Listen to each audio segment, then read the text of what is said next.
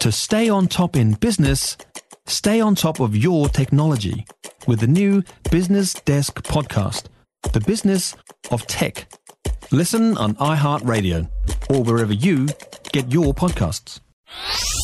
Giving you the news ahead of the rest. Early Edition with Kate Hawkesby. News Talk ZB.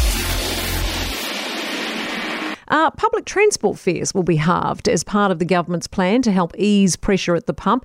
It'll come into play from April 1st for 3 months, but should they have made it, just free?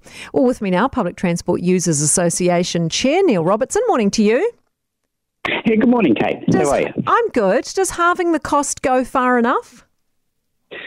Probably not, actually. It probably would be better if it was free because people are really hurting at the moment. The problem is that they become very, very unpopular when they have to actually put the fares back up.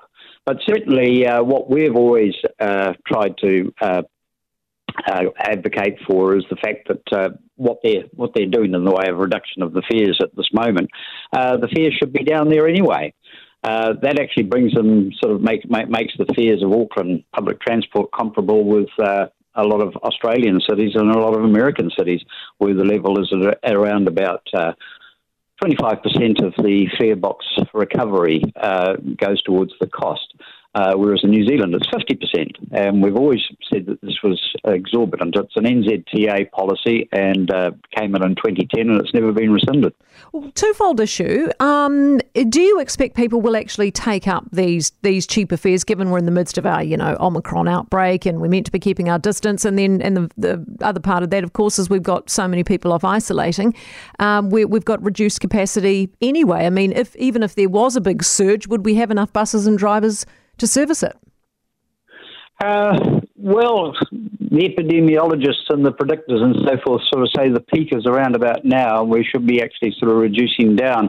One would keep one's fingers crossed that we are actually going to reduce down, but that would be the risk that we could actually end up with not enough staff. I know AT at the moment are about 400 staff short. Right. And if that continues on until April the 1st, then we could be into trouble.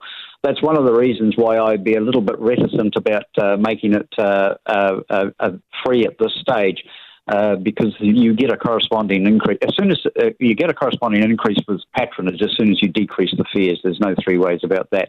And as that is the goal, that's the reason why we actually feel like the fares should be down there anyway. All the time. So not just now, but all the time. All the time, yes. Yeah. Neil, thanks so much for being with us. Appreciate it. Neil Robertson, Public Transport Users Association Chair. The ferry, the Waiheke Island ferry, the ferries, they won't be eligible for the government's half-price fares because Fuller's Waiheke service, for a start's funded differently. It's just for normal transport services where costs are shared between passenger fares, Waka Kotahi and councils. So if you thought you were going to get, but for superannuitants, this stuff's all free anyway, isn't it? Got your gold card, away you go.